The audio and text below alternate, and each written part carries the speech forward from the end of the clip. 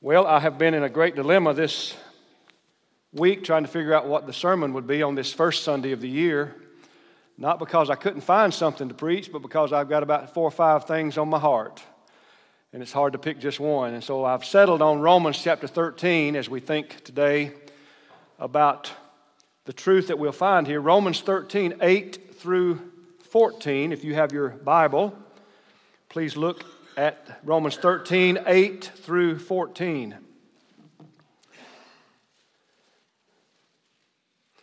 And the title of the message is Nearer Than Ever. We are closer, we are nearer than we've ever been, brothers and sisters. If you don't know Christ, you're nearer to death than you've ever been. You're nearer to hopelessness than you've ever been. But I know that I'm preaching predominantly, and I would trust entirely to believing men and women today who love the Lord Jesus Christ. You know, when you come to the end of your day and you repose your body down on your bed at night, you can think this thought every day: I'm one day nearer home. I'm one day closer than I've ever been. I'm one step further than I've ever been. We can say that every day. And here at the beginning of the year, I think it's good maybe to think about these big things like our salvation that is just before us, the final phase of it, called glorification. We have been justified, we are being sanctified, and one day we're going to be glorified. And that is nearer than it's ever been. And I'm kind of liking the sound of a new earth wherein dwelleth righteousness, that Peter talks about in chapter 3 of his second epistle. We've never known an earth where there's nothing but righteousness. There's much unrighteousness in this world. There's much heartache and brokenness and bloodshed. Even now, perhaps we are at the verge of a great worldwide conflict. Who knows what the future may hold, right? And my heart leaps and longs and pants for better things than we read on the front page of the newspaper.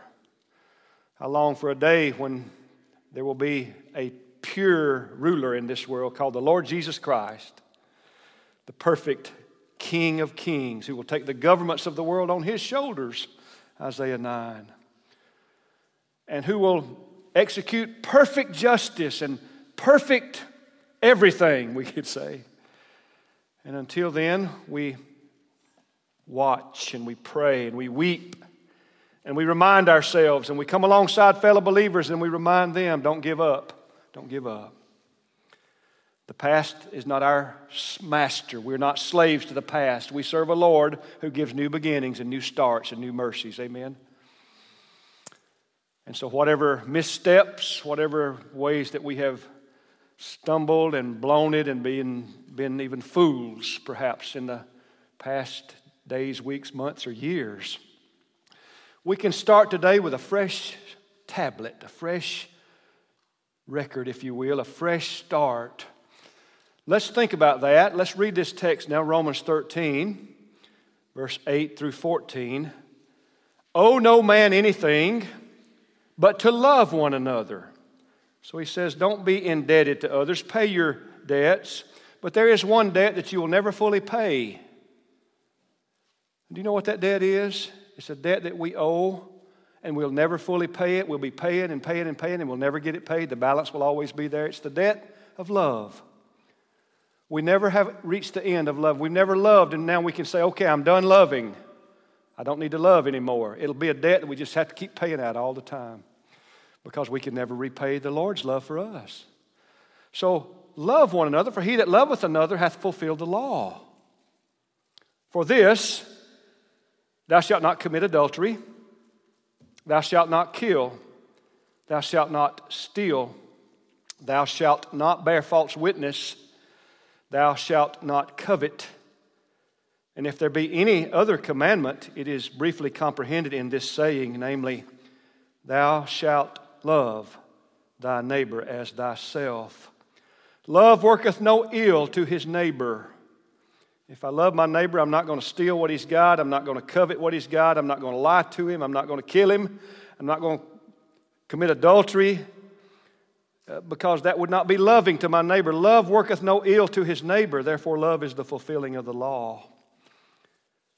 We talked about this at the men's breakfast a little bit yesterday. We talked about Christians have a superpower. You know, Superman could run faster than a speeding bullet and leap over tall buildings with a single bound. And he could stop a speeding locomotive. He was so strong. And we talked about some superpowers that we read about in the comic books. Being able to disappear, become invisible, and nobody know you're right there with them. And then you come back. Or being able to travel into the future or back into the past. These imaginary things that we read about or see in the Hollywood movies. But Jesus Christ's people has a real superpower. Something that's supernatural. You can't explain it any other way. It's the power that the Holy Spirit in us enables us to do. It's the power to love. To love people that's not like us. To love people that's difficult to love, perhaps. To love people that have wronged us, even. To love people that don't love us back. How can we do that? We do it with a superpower, the power of the Holy Spirit, the power of a new heart. And the world can't explain that, and they can't really argue against it. It's just the most powerful evidence as a believer walks in love. Walks in the power of the Holy Spirit, loving, forgiving, bearing with one another, throwing a blanket of love over one another instead of holding grudges, perhaps. Loving one another. How can you do that? How can you do it, beloved? You say it's hard. It's not hard. It's impossible. It's not just hard, it's impossible. Except when the Lord Himself resides in us by His Holy Spirit. He gives us that new heart that happens in regeneration. John chapter 3, except a man be born again. We're born again. We're literally made alive and given a new heart. And at that moment, the Holy Spirit indwells us. And now we can do something that this world scratches its head about and says, I don't get those folks. Those are some odd ducks. How do they do that? They love one another. They love one another. I went to church years ago, and one of the deacons in the church had a bumper sticker on his tag, and it said, I don't get mad, I get even. And I thought, I was just a young boy at the time, and I thought, that's really not a good thing for a deacon to have on the bumper sticker of his truck. I wasn't a theologian much, but I knew that didn't sound too appropriate. How can a Christian be the opposite of that? How can we not look to get even, but just say, I'm going to show to my brother or sister that which the Lord has shown to me. I'm going to show some grace. I'm going to walk in love. It's a superpower. It's a supernatural thing. And we are, I trust, growing in that and learning what that means and learning how to resemble our Lord Jesus. What was we when He loved us? Were we godly when He loved us? When Jesus died on the cross, were we righteous and godly and upright? The Scripture says, God commendeth His love toward us in that while we were yet sinners, Christ died for us, Romans 5:8. And while we were yet without strength, that is, no power to change ourselves, Christ died for the ungodly, Romans 5:6. And then Romans 5:10, 6, 8, and 10. While we were enemies, we were reconciled to God by the death of His Son.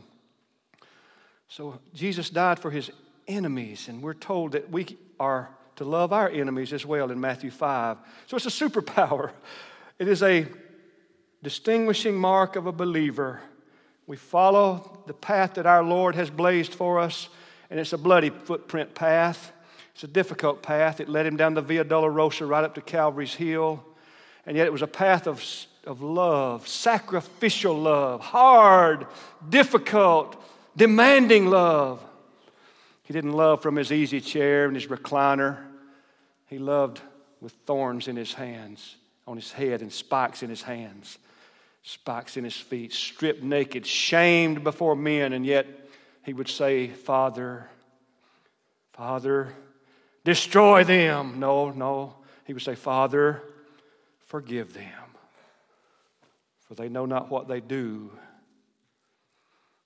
And to the thief, Today you will be with me in paradise. And it is finished. And now let's continue our reading in Romans 13:11. And that, knowing the time, we're talking about time, we're talking about a new year. We're trying to get used to now writing 2020 on our checks. We know the time, but do we know the time in God's program? Are we aware of how late it is on God's calendar? We do. We understand something of that. We know the time, that now it is high time to awake out of sleep. For now is our salvation nearer than when we believed. The night is far spent. The day is at hand. Let us therefore cast off the works of darkness and let us put on the armor of light.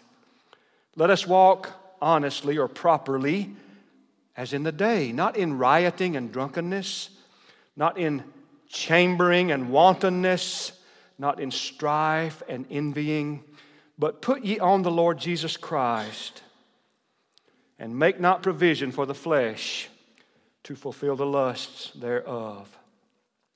And so he says, you know the time. You know that the hour has already come. It's high time. The hour is here. Wake up, Christians. Whenever we think of sleeping physically, we lay down at the end of the day, tired, exhausted. Sleep is sweet. It's a gift of God. He giveth his beloved sleep, it says in Psalms. But in this passage, he's not talking about that good gift of God where we sleep and refresh our bodies. He's talking about wake up out of your spiritual slumber. To sleep spiritually means moral laxness, carelessness, slothfulness, a negligence to do what you should do. Wake up, get about it. It's high time to wake up, beloved. Don't be lethargic. Don't be apathetic and unresponsive to the things of God. The call here is for alertness. Stay alert. It's high time to wake up. The hour is here. The hour is here for us to wake up and to be spiritually alert and careful. Why? Our salvation is nearer than when we believed. And here he speaks of that final phase of salvation called glorification. With every day we live and every breath we take, and as the second hand ticks its way around the face of our watches, with every tick of the second hand we are getting closer and closer and closer home. Closer to that day when our bodies will be changed and we will be healed from every physical ailment.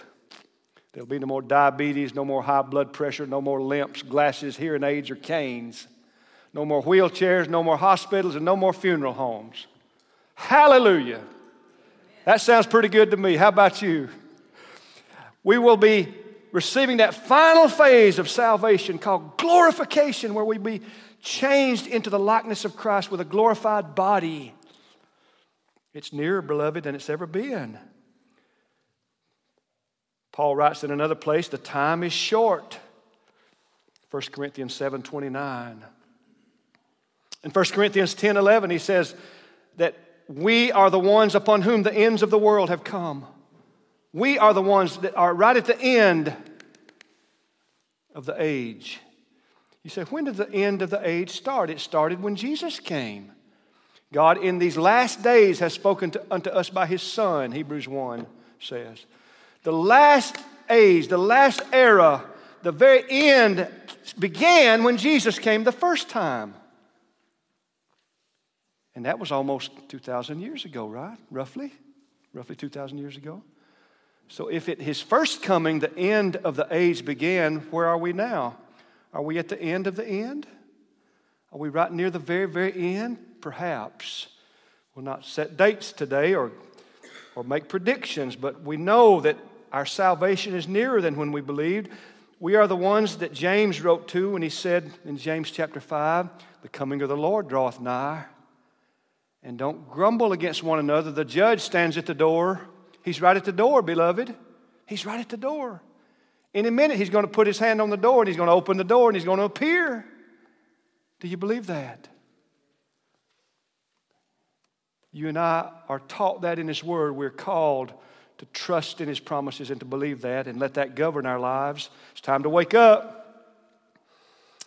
Wake out of sleep. The hour is here. The night is almost over. Verse 12. The night is far spent. That night here is the present age, this age of night, this age of sin and trouble and deception, and this night of evil, this night of trouble and trial. It's the night of man's depravity. It's the night of Satan's dominion. Satan is free right now. He's roaming about and deceiving and devouring and dividing. But his night's about to end.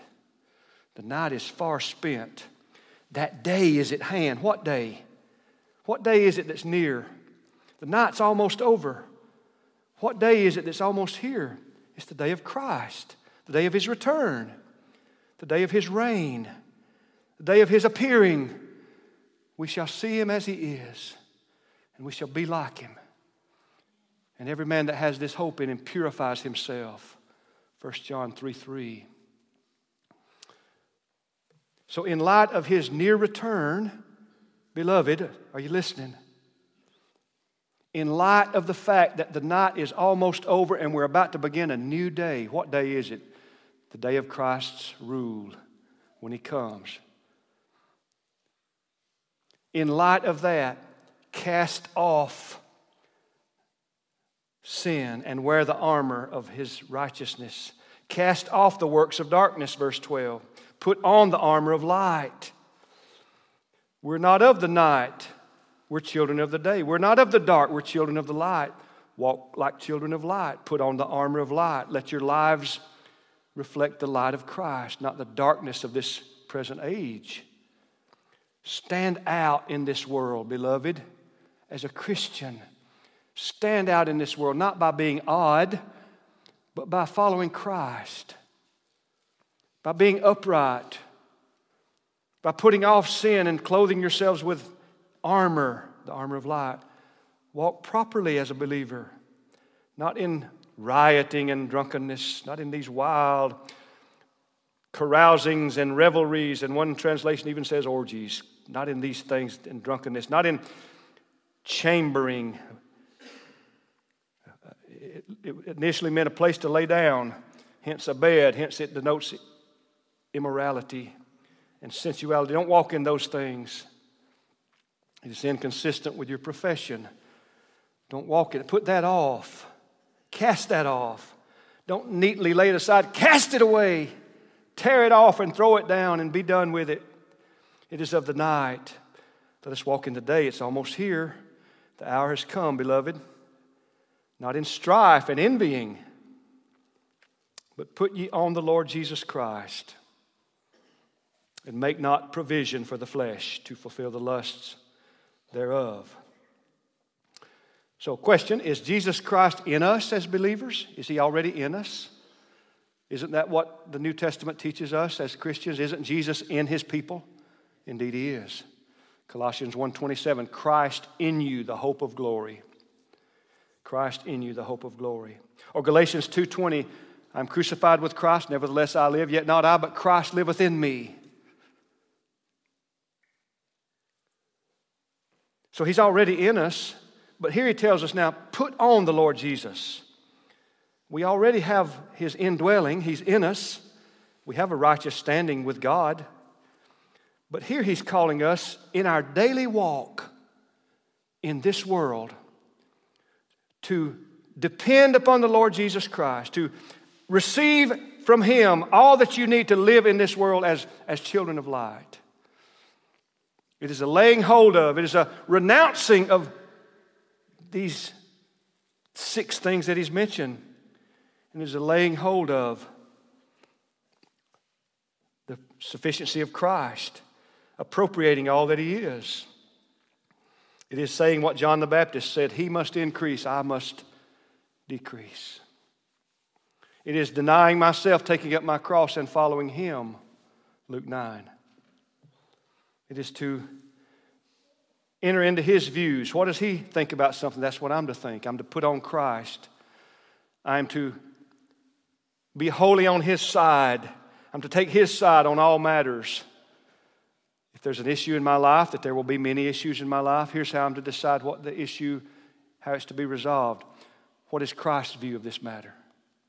What does He say about it? That's to be my view as well.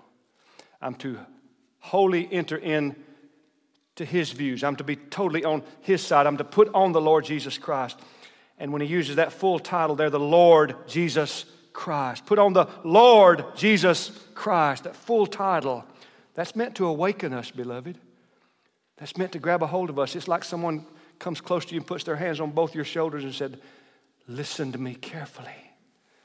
And you snap to and you don't wander in your mind. You're listening. You're locked on. You're ready to receive what it is they're so urgently about to tell you. And Paul says, it's time to wake up. The Lord Jesus Christ is your life and your all. Walk in Him. He's about to appear. And you know this. It's time. You know the hour. It's nearer than it's ever been. And for the Christian, that is joy. Amen? For the Christian, that is joy. That's comfort. For the unbeliever, it's the worst nightmare. For the one that does not know Christ, it is horror unspeakable to think that as we go about this life, Jesus Christ, the Holy Son of God, is going to come back and step into our rebellion and put down all those that have not heeded Him and followed Him. But for us, right now we're on the down part of it. We're beat down. We're in this world mocked. Christians are idiots, the world says. Christians are naive. Christians are they're losers. This is what the world says. But beloved, it's going to be flipped very soon. And the last shall be first. And the first of this world, the high, the mighty ones, the winners, the successful people, the beautiful people, the rich and mighty and high and godless, the first shall be last. And they will smite their breasts and say, how could we have been such fools to have mocked the name of our God? How could we have lived so foolishly as to not bow the knee to Jesus? And so today, here's our call. It's already the hour. Let's wake up. Let's clean up. Let's dress up. Let's look up. Jesus is coming. Amen? Wake up. Get out of bed. Wake up.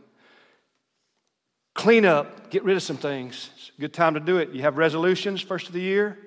We'll save a few pennies, lose a few pounds. That's all right. I've got some better ones for you, though.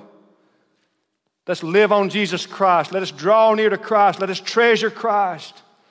Let us wake up. It's nearer than it's ever been. Put on the armor of light. Look up. Our salvation is nearer than when we believed. And all God's people said, I don't know of any better way we could start out this first Sunday of the year than to come together around the Lord's table. So let's prepare for that right now. We're in a new covenant with God. We don't bring lambs, doves, and bulls, and various other sacrifices. We just bring faith, and we look back to the sacrifice God provided, His dear Son. And so that's what we're going to do right now. We're going to remember Him. Remember what it cost God to save us. Remember what it cost God to wipe our sins away. God was both just and gracious. He didn't just say, well, I'm going to just act like it never happened. I'm just going to forgive them. Because you see, God is just. He would not violate His own standard of holiness. He is just. Sin will be punished.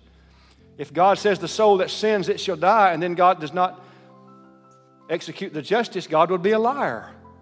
So God says the soul that sins, it shall die. And when we sin, death comes, but He lets it fall on Jesus instead of us. Praise be to His name. He is both faithful and just to His holy standard, and He's both kind and gracious to undeserving wretches like us.